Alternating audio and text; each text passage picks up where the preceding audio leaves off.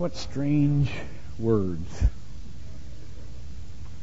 When I am weak, then I am strong. And what an odd message I have for you today. That God would show you more purpose through your limitations than He would through your strengths. Now, a word of warning. I hope that none of you just came here today just to do church and put your time in with the Lord. If you did, you better get out while the getting's good. We'll all bow our heads and you can know. We got some stuff to deal with this morning. I want to talk about the frustrating experience of being limited and how important that is in God's plan for our lives. You heard the first limitation. It was in paradise there was a limitation. And the limitation was, you can't eat of this tree. I say no. And you know the result of exceeding that limitation. The result was failure and death. You know the result also of the second kind of limitation that becomes a theme throughout the Bible. The limitation of ourselves. Not of God, the limitation of ourselves, that God says, no, you must exceed that limitation. Because through that exceeding, through the surrender to me of the fact that you can't do it all, through the admission of the limitation, through the allowance of me saying to you, no, you will learn who I am in your life, and only then. Now, this whole subject is a matter of prayer, because the important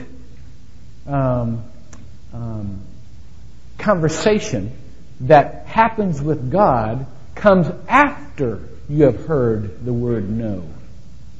It comes after you have sensed that He's really serious about this thing. I can't do this. That is a matter of prayer. Most of us have prayer for things, not after we have been told no. Now, I understand, even as I begin this thing, that prayer is not, I'm sorry to say this, not a normal dynamic of a Christian life. In most American Christianity, we have two forms of prayer. One is from what I call the refugee mentality, and one is from what I call the squatter's mentality. The refugee mentality I preached on several weeks ago, and it was the mentality that we took on after we were exiled from the Garden of Eden, that conversation with God was not a normal thing at all, except for when you were in an emergency situation, then you try to talk with Him because it wouldn't hurt.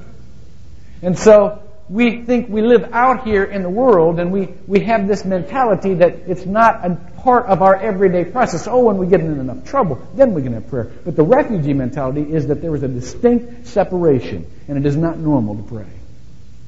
And we do live in a world that is very alien to us.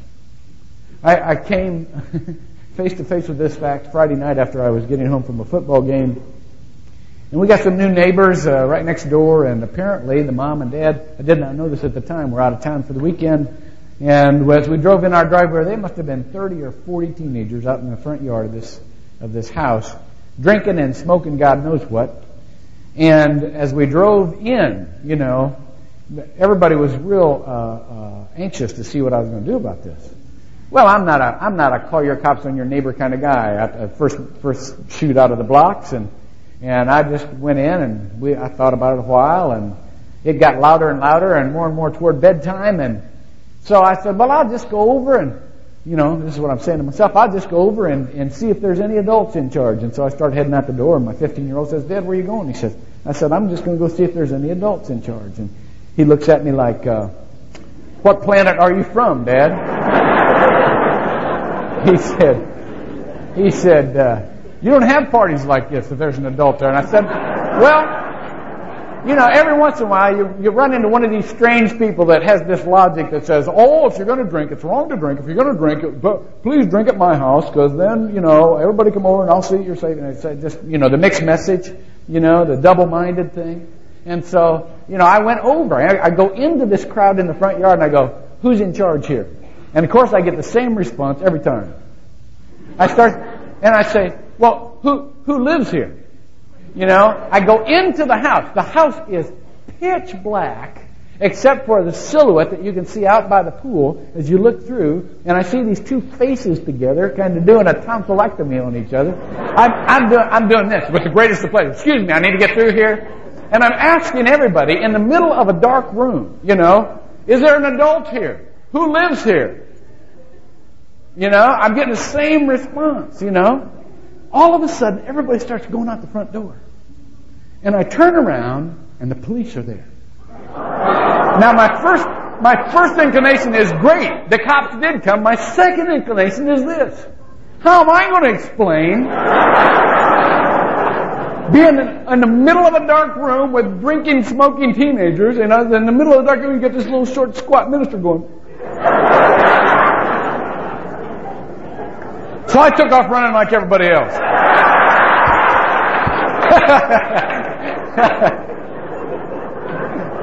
But anyhow, I digress. It's a strange world, My first inclination with any group of people is go in and shout, on your knees, we're going to pray this thing through. But it was not. It was an alien thing to them.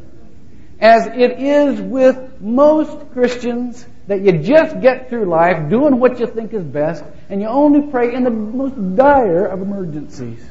That's covered, by the way, in James chapter 1, verses 6 through 8, that says, double-minded men can expect nothing from prayer.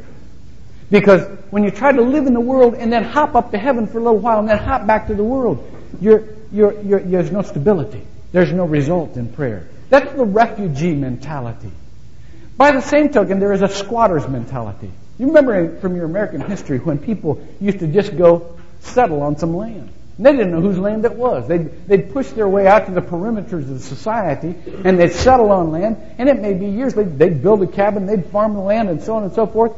And finally, when somebody came with a legal deed, said, pardon me, this is my land, their response was, I've been living here for years.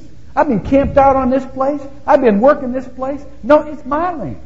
And they'd try for squatters' rights. Well, I know Christians just like that in the area of prayer. It's the name it and claim it bunch. They decide what they want. They stand on it, see? They literally squat on it, and they say, here's where I'm going to stand. And if I work this thing long enough, and if I shout about it long enough, God's got to give it to me. Never mind it's not your territory to begin with. Never mind you haven't got the legal deed to this thing. No, if we hype one another up long enough, God will give it to us. Oh, no. No. All we're doing is hyping one another up. I was somewhere this week, and I was sitting, and I know I must have looked tired, because this little kid, who was just wired, came up to me after a while and said, mister, it's a shame I can't give you some of my energy. Then we'd both be hyper. I thought, what happened to where we'd both be normal, that you'd come down a little bit and I'd come up a little bit and so on and so forth. No, we'd both be hyper. And that's what reminds me of Christians that have this squatter's mentality. Just hype one another up, and if we shout about it long enough, then it'll be ours. Now, come on. God is in much more control than that. What happens in a life when God says no to you? Do you try an emergency prayer, or do you just keep living in the refugee land? Or do you squat and just start shouting, but this is what I want, I'll never give up? What happens? Because God has plans for us. He is unfolding a plot that involves us, but is much wider than us. I was reading this week, I read Alexandra Ripley's sequential novel to, a follow-up novel to Gone with the Wind. Scarlet. I like a good trashy romance novel every once in a while. Not dirty, but just trashy, And I'm reading this, and 2 out of my 3 kids say, Dad, what are you doing reading a secular novel? Isn't it funny how we can out-Jesus sometimes? What are you doing reading a secular dude who's over there saying, he said, when we were reading the Apostles' Creed, he said, if we were really going to do this right, we ought to say this in Latin, you know. Well, we have a tendency, I like that. Well, we have a tendency to just want to camp out in one area of life, you know. And what I said to them was what is very true. We need to be reminded that a part of theology that you don't get from theology is that God has written this script. And it unfolds with various subplots. And the two things that are important to remember as God unfolds our lives are character development and plot development. And that's the idea that you can keep in mind when you're reading novels and any great work of literature. If you're reading Shakespeare, the themes were continually character development and plot development along the lines of alienation and reconciliation, exactly the same plot lines as the Bible. So it reminds us, you know, how God works. And that's what we need to be reminded of, because it was so frustrating all the way through this novel that this Rhett and Scarlet thing wasn't working out, see? And there was always something coming up, and they couldn't get together, and you just wanted them to get together because they were so right for each other, you know. And so, but by the way, this is why people watch soap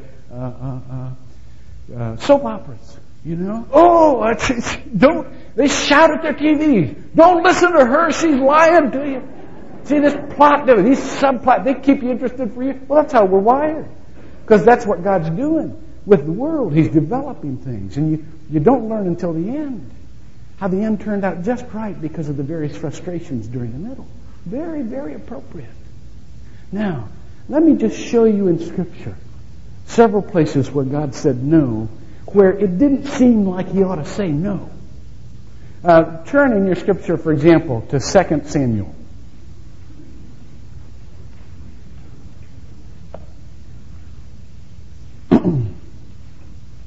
Now here is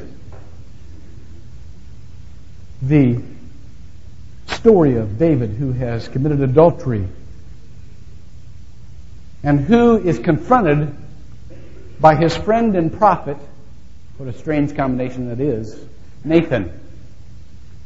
And Nathan knows the plan of God.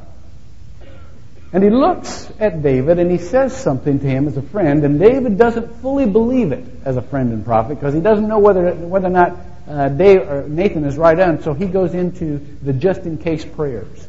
Listen to this. Verse 14, chapter 12. I always do that. Just turn with me to this scripture and then I don't give it to you, do I? It's written right here. Verse 14. Because by this deed you have given occasion to the enemies of the Lord to blaspheme. The child also that is born to you shall surely die. So Nathan went to his house. Then the Lord struck the child that Uriah's widow bore to David, so that he was very sick. David therefore inquired of God for the child. See him seeking God, asking God to save that child. David fasted and went and lay all night on the ground. And the elders of his household stood beside him in order to raise him up from the ground, but he was unwilling and would not eat food with them. Then it happened on the 7th day that the child died. And the servants of David were afraid to tell him that the child was dead, for they said, Behold, while the child was still alive, we spoke to him, and he did not listen to our voice. How then can we tell him that the child is dead, since he might do himself harm? But when David saw that the servants were whispering together, David perceived that the child was dead. So David said to his servants, Is the child dead? And they said, He is dead. So David arose from the ground and washed and anointed himself and changed his clothes and came into the house of the Lord and worshipped. Then he came to his own house, and when he requested, they set food before him, and he ate. Then his servants said to him, What is this thing that you have done? While the child was alive, you fasted and wept. But when the child died, you arose and ate food. And he said, While the child was still alive, I fasted and wept, for I said, Who knows? The Lord may be gracious to me, that the child may live. That's a just-in-case prayer. And it's one that's always fine to pray. But now he has died. Why should I fast? Can I bring him back again? No, I shall go to him, but he will not return to me. There is a part of us that would disagree with God visiting judgment on an innocent child because of the sins of the father. We have a big quarrel on our hands. You know why? Because God promised that a long time before David ever lived. There is a part of our sin that is so serious that God will not stay judgment. He will even, at times, affect the lives of the innocent because of our sin. And as much as we request it, as much as we say, "Oh God, please, don't visit my sins on anybody else but me," that's not how God runs the universe sometimes.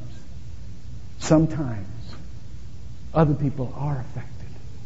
And to our prayer, God says, no. No. The consequences will be the consequences. Now, from the rest of David's life, we can see the profound effect that God's answer had on him. And one of the profound effects that it had was that David was able to go on with the rest of his life.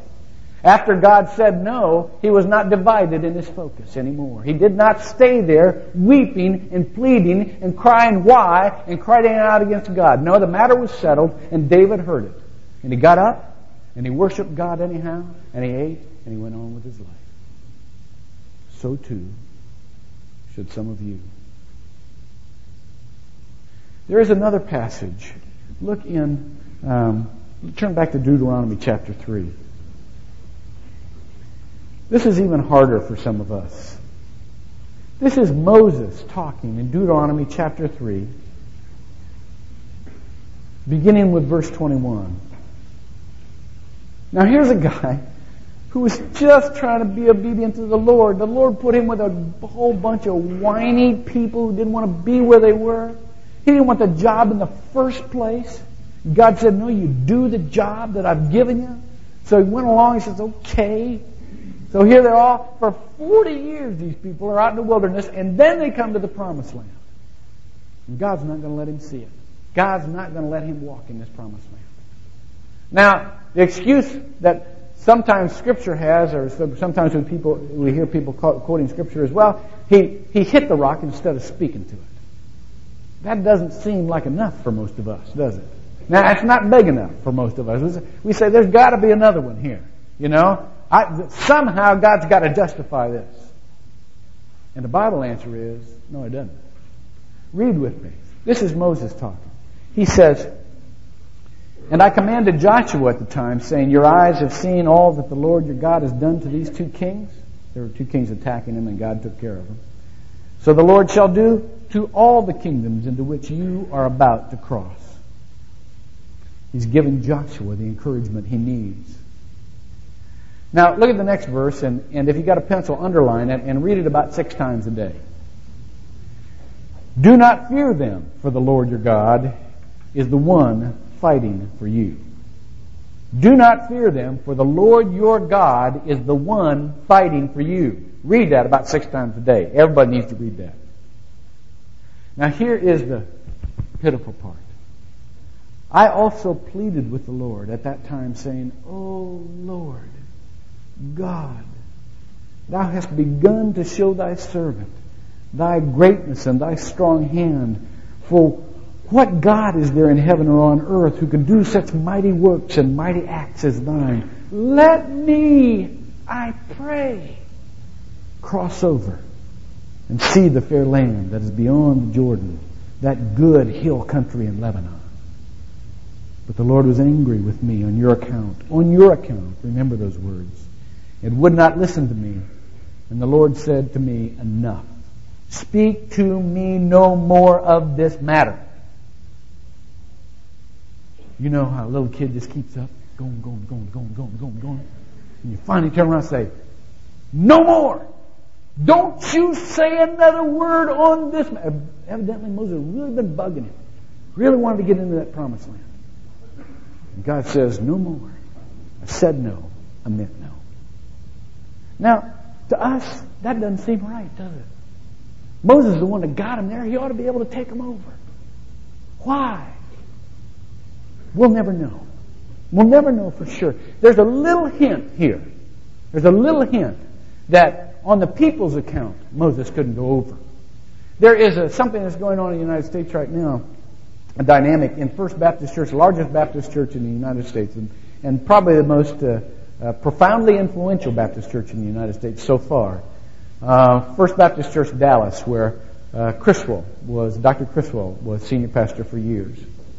And 3 years ago, Dr. Criswell retired, and they called one of the most preeminent preachers in the entire nation, Dr. Joel Gregory, to take over that senior pastor spot, while Dr. Criswell became the pastor emeritus, the one that's retired. But he stayed in the congregation, Criswell did. And after months and years, the people have continued to go to Criswell, who was the founding developmental pastor. And they have not at all taken to seeing Dr. Gregory as the senior pastor who leads them into the next stage. So last week, Dr. Gregory resigned. What a horrible loss to that church. What a profound teacher and scholar this man is. But yet, because Criswell stayed, and Criswell can't do anything. I mean, this is not Criswell's fault, but because Criswell was not removed from the people, the future leadership could not take hold. And that, I believe, is what was happening with Moses. People never would have seen Joshua as the leader with Moses still there. And so what God was doing was saying, there's a whole new stage for you people. Whole new stage. And for that reason, I'm taking out past leadership. Again, for some of you, that's exactly what God is doing. He is carrying you from past leadership because there's a whole new stage in your life. It's not that He has anything against the past leadership. There's just a new stage for your life. And if you stick with the past leader, you'll never get on with the new stage of your life. You understand? And so God says no. Now God not only says no in order to deny us of things and to stop us from doing things, God also says no when we try to seek and escape from doing what He told us to do. Look at Jesus in the garden. God, if there be any way, let this cup pass. Right there, God said no. Jesus heard it and continued His prayer. Nevertheless, not my will, but thy will be done. God said, you can't get out of it. I sent you for this. I told you to do this. I'm not changing my mind. You can't escape. The answer is no. You know what my will is. The answer is no for an easy way out.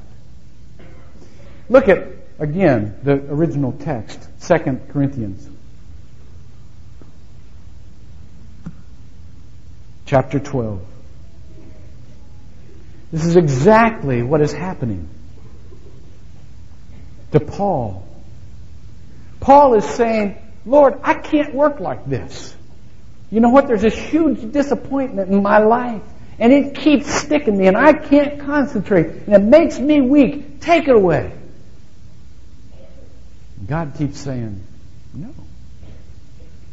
But I can't do it. And God keeps saying, that's the point. It's going to stay with you. Unless I take it away sometime in the future, it's going to stay with you. But don't take it into your mind that if you're faithful right now, I'm ever going to take it away. Because the point here is not that you can accomplish what I gave you to do. The point is that I can accomplish it. You got the thorn. I know it sticks. I know it hurts. But the plot is larger than you are. And you are so important to play out your place and to do my will. You'll see later. You keep going. The answer to your request of the relief of the pain is no. Because I want you without any escape to depend on me. Jesus said, "Blessed are the poor in spirit, for theirs is the kingdom of heaven." The translation to that is, "Blessed are those who have absolutely no other resource than God." God says, no. But God, this isn't normal. This isn't like how we started out. I'm not sure this is glorified. No. Listen to Him. Because only then will He complete the purpose for your life. This is not a drive-through deal, gang. This is serious business. I saw a restaurant the other day on 436 that I'd never seen before. Now, my life is pretty much occupied with fast food restaurants. That's just pretty much how I live and my family lives. That's just the kind of schedule we're on. When I give directions, I give them by restaurant. I don't give them by street.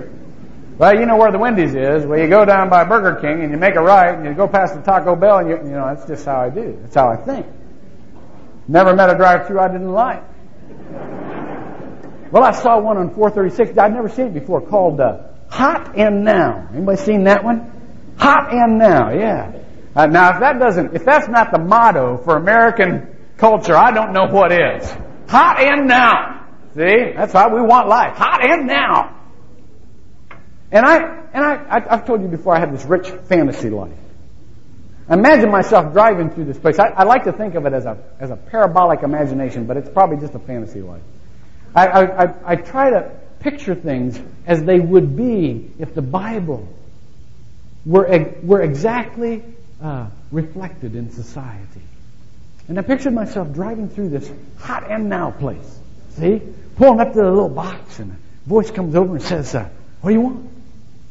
Well, I said, "Give me a hamburger and French fries and a big, thick chocolate milkshake." And the voice says, "No."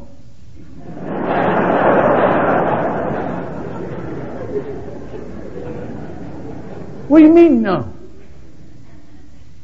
Look, the voice says, "You only exercised one time this week."